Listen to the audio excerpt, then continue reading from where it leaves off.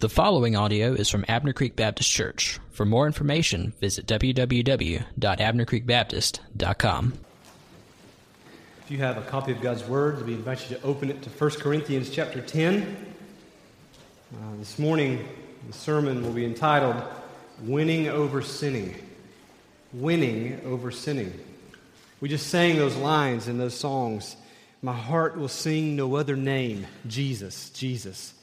We sang lyrics like, the riches of your love will always be enough. But how many of you would testify this morning that as much as you want that to be true, that sometimes it's not? Sometimes, if you're honest, your heart chases after other things and sings the praises of other things over and above the name of Jesus. If you're honest, sometimes the riches of His love, while that is true, we choose something else instead. It seems mundane to us. It seems too familiar at times. I'm just being transparent and honest, and we go chasing after the riches of this world instead. Am I alone in that, or is that your story as well? That at times you wish you didn't, but you do. You go after those things. Before we moved back to South Carolina and we were living in Georgia, we bought a house in the height of the market, and then moved here and tried to sell it at the basement of the market, and it stayed on the market for a couple of years. But that house, it was in a good neighborhood. It was well built. It was built on a concrete slab. It was the first house I'd ever had on a concrete slab. And we went into it, and when we first looked at the house, we went in, and it was just nasty. It was horrible. It had been a rental house, and we walked in, and it looked like people had just taken like whole pizzas and just put them on the sheetrock and just drug them down the wall. And carpet was just stained, and it smelled of animal urine and all these things. And we were walking through the house, and we were thinking, yeah, I think we can work with this for whatever reason. And we started noticing, what are these little black specks all over our legs, you know? And the more we looked, they were moving. And they were fleas. And so we went running out of the house. And our realtor looked at us, and real estate agent, she looked at us, and she said, I'm so sorry that I took you into that house. And we said, no, we kind of like the house. We'd kind of like to come back and see it again, but we want the fleas to be gone. So they took care of that. They brought us back. Long story short, we wound up buying that house. We went in knowing that if we got it at a good enough price that we could pretty well do what we wanted to do with it, and so that's what we did. We bought the house, and the first thing we did was make sure all the fleas were gone, and we ripped up all that carpet and got all that out of there. We painted, we redid the kitchen, and all that all that you do in a house like that. And we enjoyed our time there. But in the midst of that remodel, when we were doing the carpet, taking it up was not a problem. But when I went to lay carpet back on a concrete slab, that was an issue. What I found was I took those concrete, the tack strips that go around the edge of the wall, and I bought the ones that are made for concrete floors, and I went and did what you're supposed to do, and I took my hammer, and I hit that nail, and I tried to nail those in, and the first couple went in okay. I noticed a few along the row, the nails weren't taking. They weren't going in. The nail would hit the concrete, and the concrete underneath would just break. And it would just crumble and fall apart. I thought, that's strange. I must be doing this wrong. And so took my hammer and I hit it harder. Because that always works, right? That's how my dad used to fix the old console television, when we were growing up. Just hit it, hit it on the side. Well, I just hit it harder thinking that'll work. That just made more concrete come out of the ground, right? So then I thought, well, I got this now. I got this. Tap, tap, tap, tap, tap. Tap. More concrete came out. I went through, I don't know how many boxes of these strips that go around that you lay the carpet on and stretch against. And I tried and I spent money. They're not expensive, but I spent time and spent money on my knees doing this to no avail. But I kept thinking, if I can only do it right, if it'll take once, it'll be done. I can get this. Just keep working at it. And it wasn't until I went to an old seasoned friend in the church and said, what would you do? He said, probably what's going on is the time that your house was built till now, that's the concrete keeps curing for about 50 years, and the stage that you're in, it is very brittle. So those nails are never going to take, no matter how delicate you tap those in or how strong you tap those in. We even tried that gun that you put a .22 shell in there and tried to shoot them into the floor, and splinters of the wood just went out everywhere. It was awesome, but it didn't work. And finally, the guy said, what I would do is I would forego all those and I would put down liquid nails. So that's what I did. I went out and bought a tube of liquid nails, and I went around the wall and I laid those strips on there, put things on top of it till it cured. And next thing I know, me and the guy who helped me lay the carpet came in and we stretched and it held and it was perfect. Now, why do I tell you that story? Because a lot of us spend a whole lot of time trying to win the battle against temptation and sin by saying, I got this. I know what I'll do. I'll just hit it harder. I got this. I'll just finesse it. I got this. And the reality is, you can hit it as much as you want to hit it, and you're never going to get it. The reality is, liquid nails, faith in the finished work of Christ, reliance on God alone is what you need. Let's look at this in our passage today. 1 Corinthians chapter 10, verse 12. Therefore, let anyone who thinks that he stands take heed lest he fall. No temptation has overtaken you that is not common to man. God is faithful, and He will not let you be tempted beyond your ability. But with the temptation, He will also provide the way of escape, that you may be able to endure it. Therefore, my beloved, flee from idolatry. Pray with me. God, I am insufficient to preach this text. God, would you take the words that are from you? They are inspired of you. They are your words. And God, give us ears to hear. I pray in Jesus' name. Amen. If we're going to win over sin, first thing we have to do is stop trying to be our own hero. We've got to stop trying to be our own hero. That's the point when he says in verse 12, let anyone who thinks that he stands take heed lest he fall. So many people they wind up falling for temptation because they've bought into the idea that they've got to do it. That the power to resist that temptation resides within them somewhere. And then if they can just find that magic switch. Talked to a lady this week at the gym, and she said she has a switch. She can flip that switch and she can just not eat what she doesn't need to eat. And she said, I can flip that switch off again, then I can eat, but I can flip it back on whenever I want. I said, I don't have that switch. My switch is off all the time. It's just eat whatever, But people think that this is how it is. That this power to resist temptation is inherent within them as a human being. And the reality is, the Bible teaches that in ourselves, we are sinful. We have the nature that's been given to us from our first parents, Adam and Eve, that fell to temptation in the garden. And we don't have this. We think that if it's going to be, it's up to me. We say things like, I got this. We have to figure out how to stop or how to quit or how to say no. We wind up in this cycle where we feel defeated all the time. We walk around thinking there's something wrong with us because we don't see other people struggling like this. And we know ourselves. We know the condition of our hearts. And we're not like those people. They seem to have it all together. When we have this mindset that it's up to me to figure this thing out, what we do is we isolate ourselves. We pull away from people. We pull away from other believers. We do so in one of two ways. We either stop coming where they are altogether.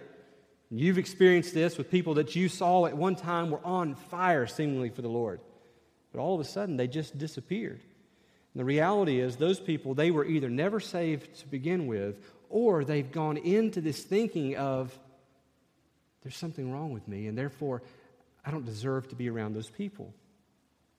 Second way that we isolate ourselves is we may show up and attend, but we never allow anyone else, any other believers, any other brothers or sisters into our lives. We never open up and say to them, you know what? I'm not talking about coming up on stage and airing all this to everybody, but we never look at another brother or sister and say, I'm looking at things that I should not be looking at, and I need help. We never say things like, you know what? I haven't, but I'm so tempted to. I drive by this place every day when I get off work, and it's so tempting just to pull in there, and I'm struggling. I just want you to know that. Would you pray for me? Would you be accountability for me? Instead, what we do is we isolate ourselves, we pull back, and we don't let anyone else in. We don't let anyone know. We put on this facade. We walk around like everything's okay, and everything's not. And the reality is, verse 12 teaches us that we need to stop trying to be our hero. Paul's point in this, he's just spent these first 11 verses of chapter 10 saying, would you learn from the example of the Israelites when they wandered in the wilderness? Look at how many times they depended on themselves and they grumbled and they complained. Would you learn from their example? Would you learn from the example of Moses, who lost his temper with them? Moses, the one whom God sent to lead the Israelites out of Egypt, who looked at Pharaoh and said, let my people go, who stood on the bank of the Red Sea and saw it stand up as walls and watched them cross on dry land, and then saw God close it in on the Egyptian army. Moses loses his temper in the desert. He's got anger issues, and instead of speaking to the rock, strikes it and never gets to go into the promised land. Learn from the example of King David, who should have been out at battle where the other kings were, but instead had stayed home. Thought, my kingdom's pretty big. I'll delegate this out. I'll leave it to them. I got this. And then one night he's up on his roof and he looks across the way and he sees Bathsheba bathing in the moonlight. And she's attractive. And he entertains it and he looks a little longer. His glance turns into a gaze, which turns into a stare, and then it turns into an order for his servants to go and get her.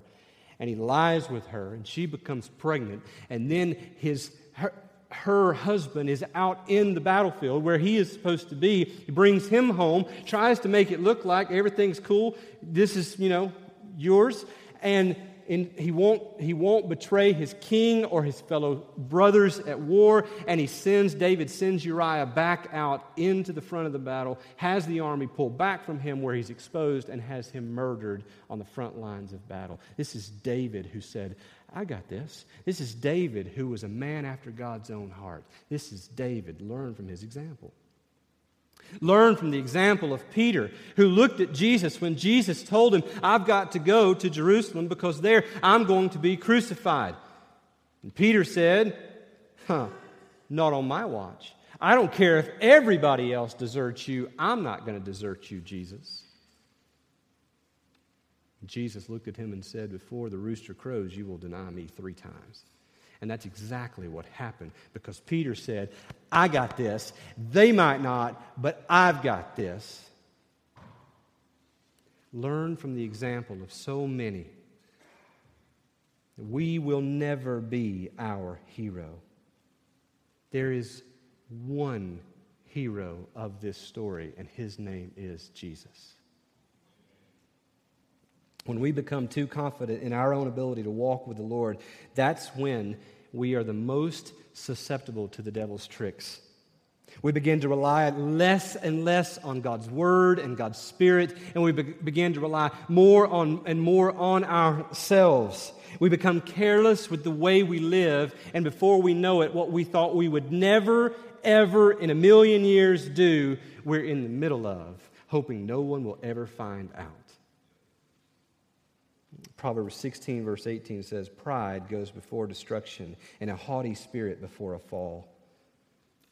Romans 12:3, for by the grace given to me, I say to everyone among you not to think of himself more highly than he ought to, but to think with sober judgment, each according to the measure of faith that God has assigned. Isaiah 66 verse 2 says, this is the one to whom I will look, he who is humble and contrite in spirit and trembles at my word.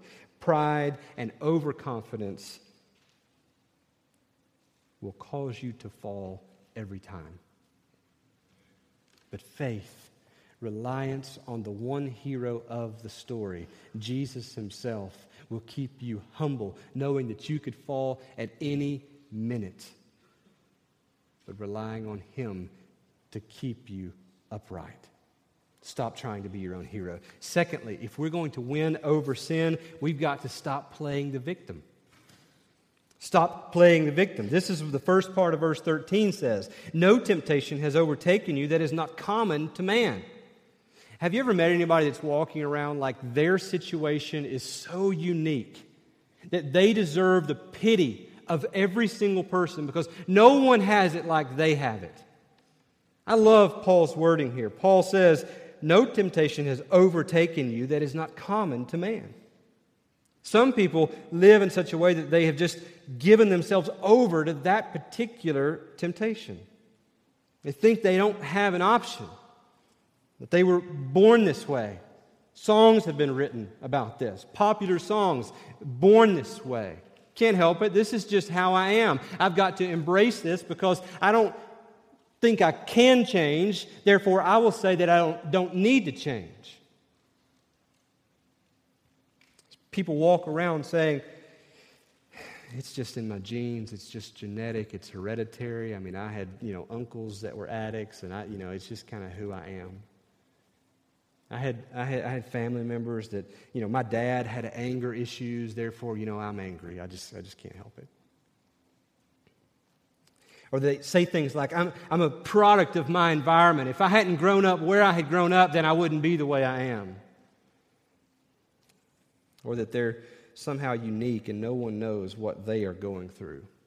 But Paul says, no temptation has overtaken you. The word there in the original language for overtaken is a word that means taken hold of, grabbed, possessed.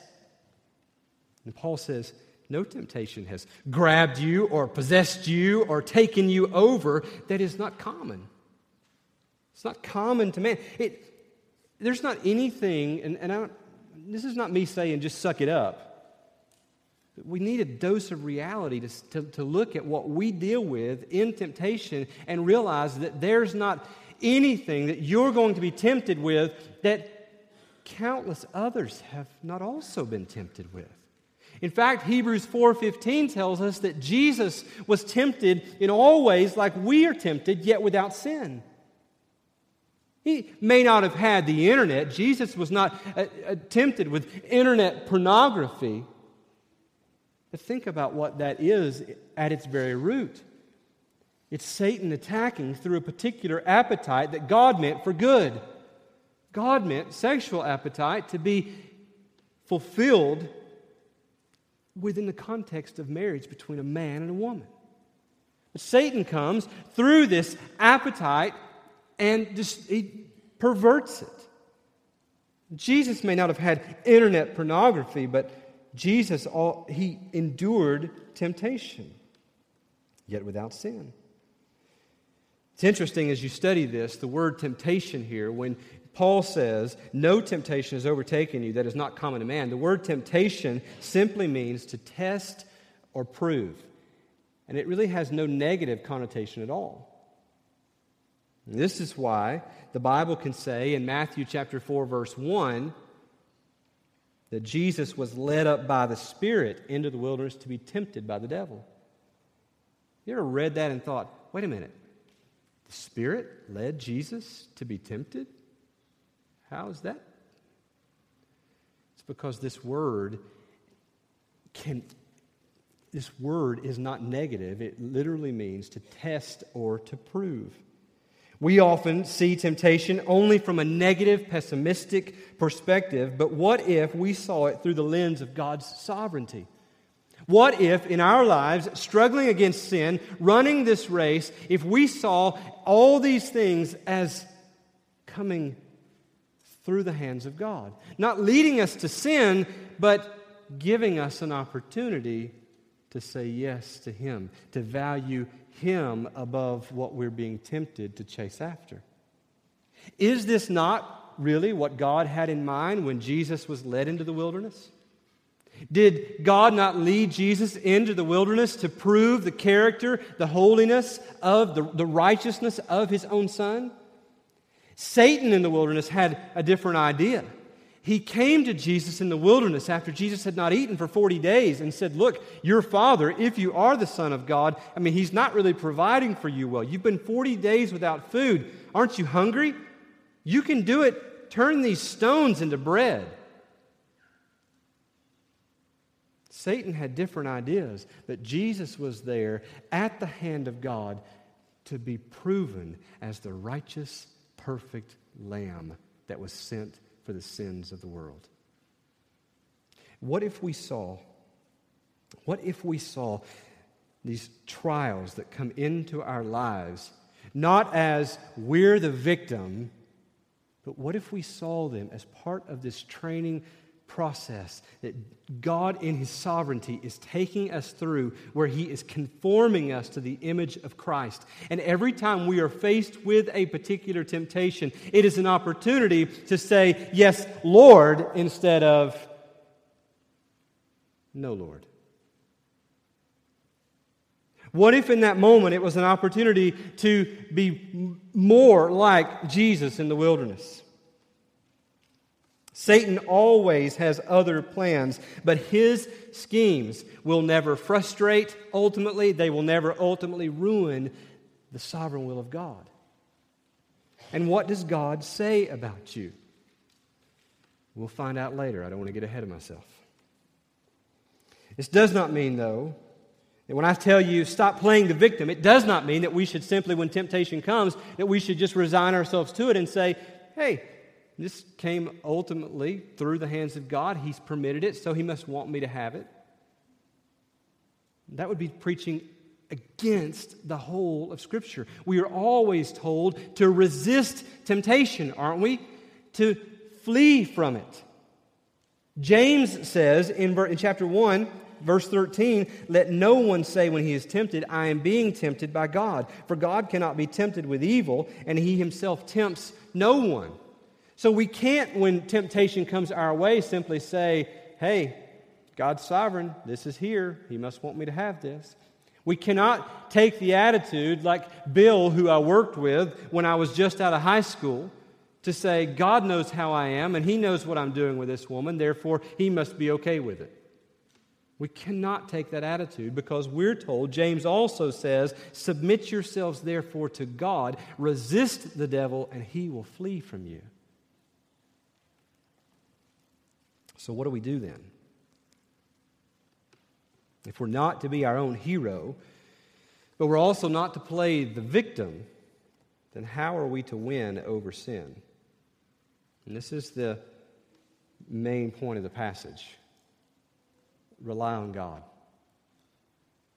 Verse 13, the second part says, God is faithful. You don't skip over that to get to the part that you like of the verse. Don't miss, God is faithful. He is faithful. What He has said, He will do. What He has promised, He will do. So what has He promised of you?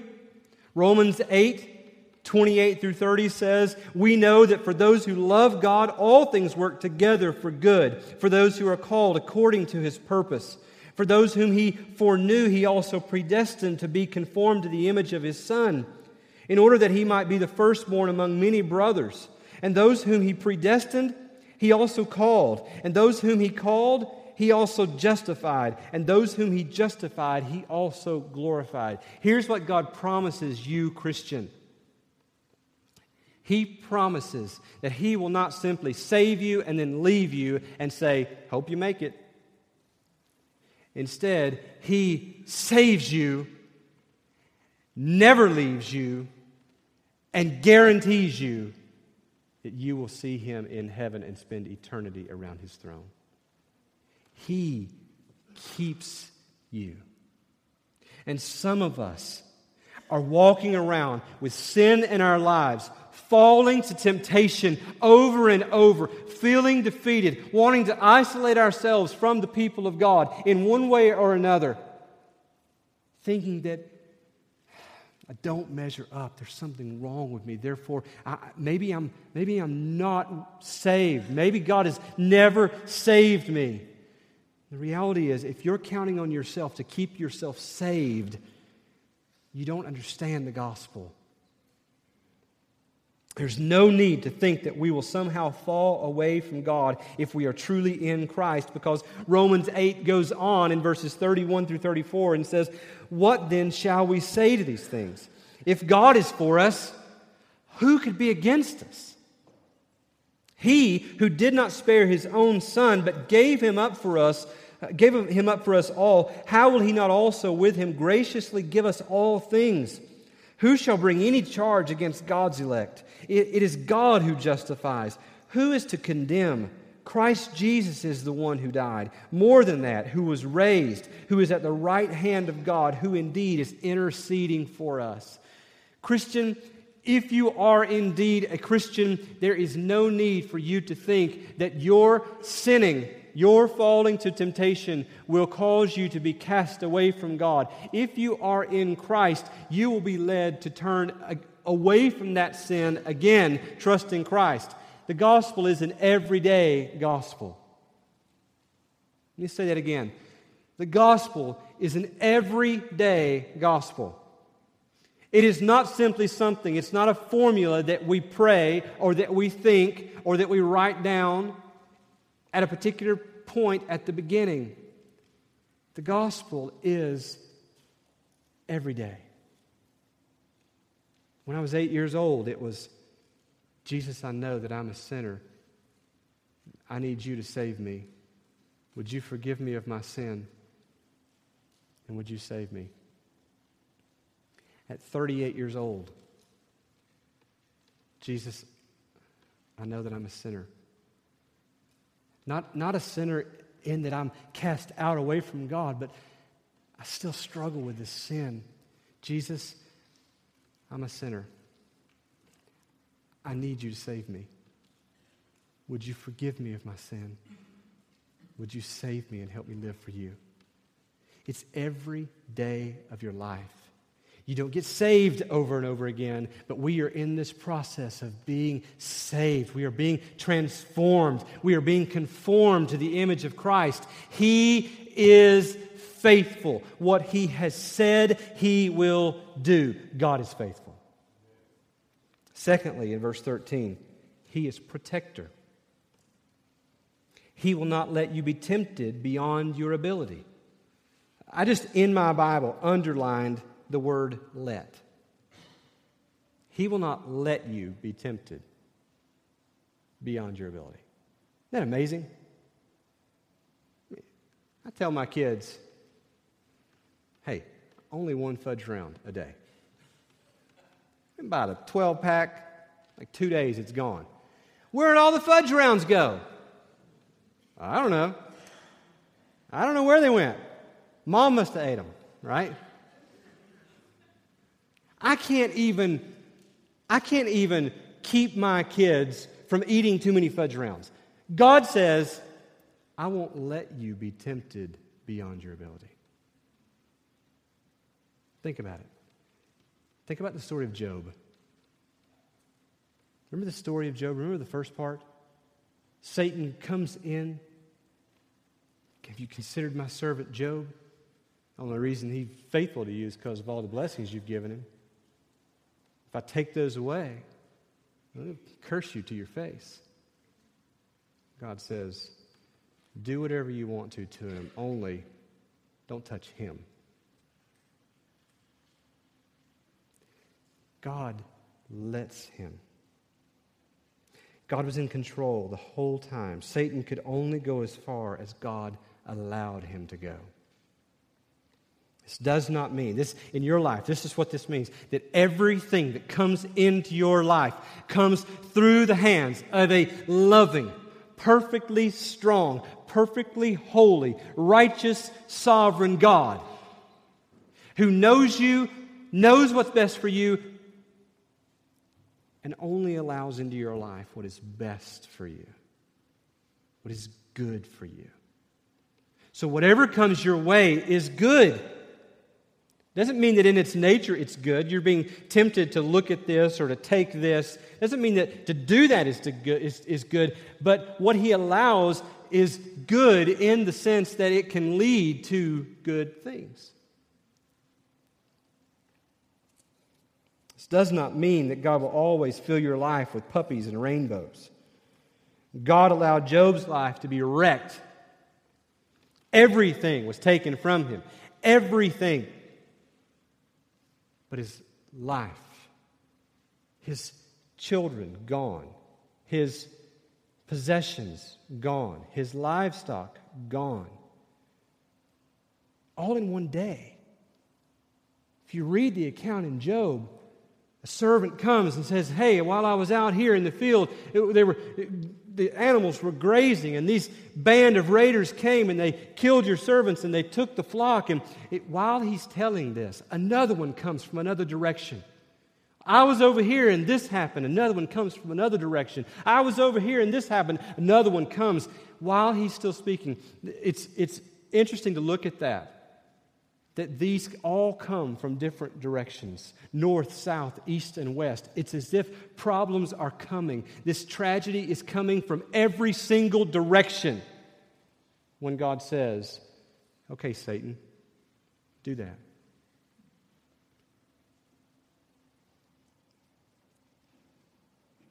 God allowed Job's life to be wrecked, but He is a good Father who always knows best.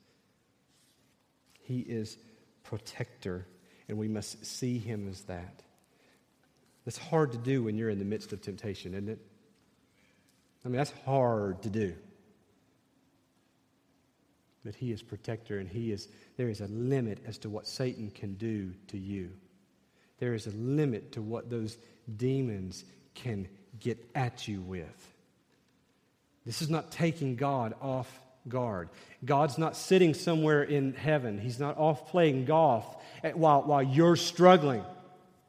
He's not that God. He knows. He has allowed. He is protecting you even when it feels like He's not. The third about God in this passage in verse 13, He is provider. But with the temptation, He will also provide the way of escape that you may be able to endure it. God always provides the way of escape, doesn't He? We may not always take it, but God always provides the way of escape. There's always a moment between yielding to Satan's temptation and choosing to delight in God and His ways instead. There's always that moment. God always provides that way out. Sometimes it comes through a verse of Scripture that you've been meditating on. And this is why it's important for us to hide God's Word in our hearts, to memorize Scripture. This is why it's important that we linger on God's Word, that we plant our lives by the stream of water that is God's Word. Because in those moments of temptation, oftentimes you can tell me many times where you've been tempted to something and all of a sudden that passage of Scripture come to your mind and it has saved you. It has kept you from saying yes to the temptation that's there. Sometimes the way of escape comes from a point in a sermon that you heard recently, or from the encouraging testimony of another brother or sister. Maybe they didn't even know what they were doing, but just in passing at work or in the gym, they said to you, "This is what I was dealing with, and hey, I found this verse the other day, and this is what it said to me." And they thought it meant nothing to you, but in a moment of temptation, that conversation was recalled to you, and God uses it to say, "Hey, follow me. Follow me in this." Sometimes the way of escape comes in thinking on the consequences of what will happen if you take this path. Sometimes it comes as we think about the rewards if you don't follow and give in to this temptation. Sometimes it comes when we think about not wanting to let a particular person down. We think those things are simply coincidence, that in the moment that, hey, I just chose not to do this. But the reality is those are sovereignly appointed by God. They're directed to you.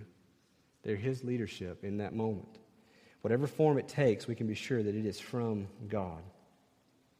Well, look at the way this is worded in verse 13. With the temptation, He will also provide the way of escape that you may be able to endure it. Aren't those two words contradictory? Escape, endure. It's seemingly, those two things are going in opposite directions. We want God in the middle of temptation. God, get me out, right? But what God does so often is to say, I'll get you out, but the way you're going to get out is to endure through. It's to trust me through. It's Jesus in the wilderness saying, man's not fed by bread alone, but by every word that comes from the mouth of God. See, Jesus was not miraculously taken out of the desert, was He? Satan shows up, all of a sudden Jesus just transports somewhere else. It doesn't happen. Instead, God leaves Him there. The Holy Spirit doesn't all of a sudden say, yep, Holy Spirit, let Him out. Instead, leaves Him there. Satan comes back twice more with more temptation.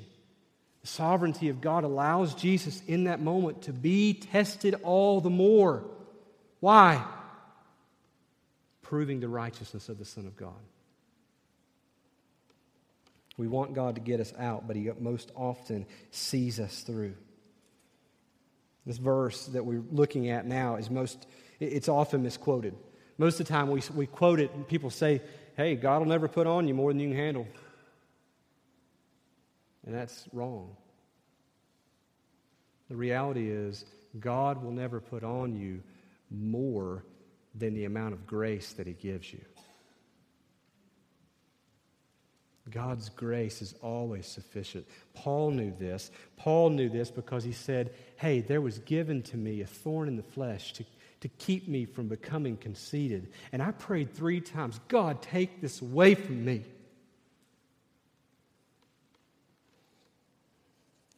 He said to me, my grace is sufficient for you, for my power is made perfect in weakness.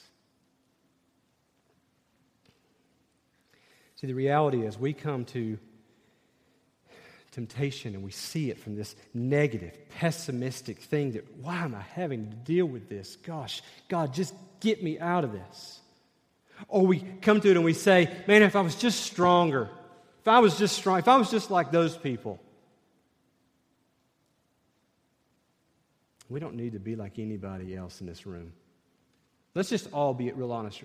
Really, right here? I mean, if I had the technology to just push a button and all of a sudden the secrets of your life were just in a bubble above your head, would you be okay with that? No, that's right. Appreciate that. Because I would not. And I've said it to you before. It's not original with me either, but if you knew the secrets of my life, you would not sit in here and listen to me preach. If I knew the secrets of your life, I'd be tempted to give up on you, not preach to you. The reality is we don't need to look at one another and say, oh, if I was only more like her. Oh, if I was only more like him. The reality is in the middle of this, we need to stop trying to be our own hero and stop playing the victim. See this as coming from the sovereign hand of God and rely on Him. He is faithful. He is protector. He is provider. So, what's the outcome of this? Do we simply just say, let go and let God? No. We don't just cruise Facebook all day long. I'm letting go and letting God, Instead, look at verse 14. Therefore, my beloved, flee from idolatry. See, this is what happens when we stop trying to be our own hero, when we stop playing the victim, and we see this as coming from a sovereign, loving God, and we rely on Him, then He is supplying the strength we need to choose to move. It's in that moment where we say, no, my Father's faithful. He is protecting me. He's providing me a way out. I'm choosing to take that way out. Not in my own strength, but in that moment by the faith that He also has provided. Flee from idolatry. Flee from immorality. Flee from whatever temptation is assailing you by the power of God. Winning over sinning is not somewhere within us. It is the power, it is the work of God. Paul said it this way, I'm confident that He who began a good work in you, He'll be faithful to complete it. Paul said, work out your own salvation as He works in you. There's a partnership here between God giving us the power and then us walking in that power. We will not win over sin by trusting in ourselves or trying to be like someone else. We will win over sin as we every day rely on God. Let's pray.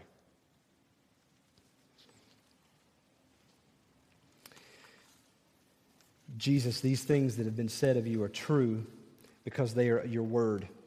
Take what I have said and anything that came from me, God, melt it away. But God, those things that are true and of you and from you, God, make those stick. Lord, I pray, God, that you would help us to hear the truth.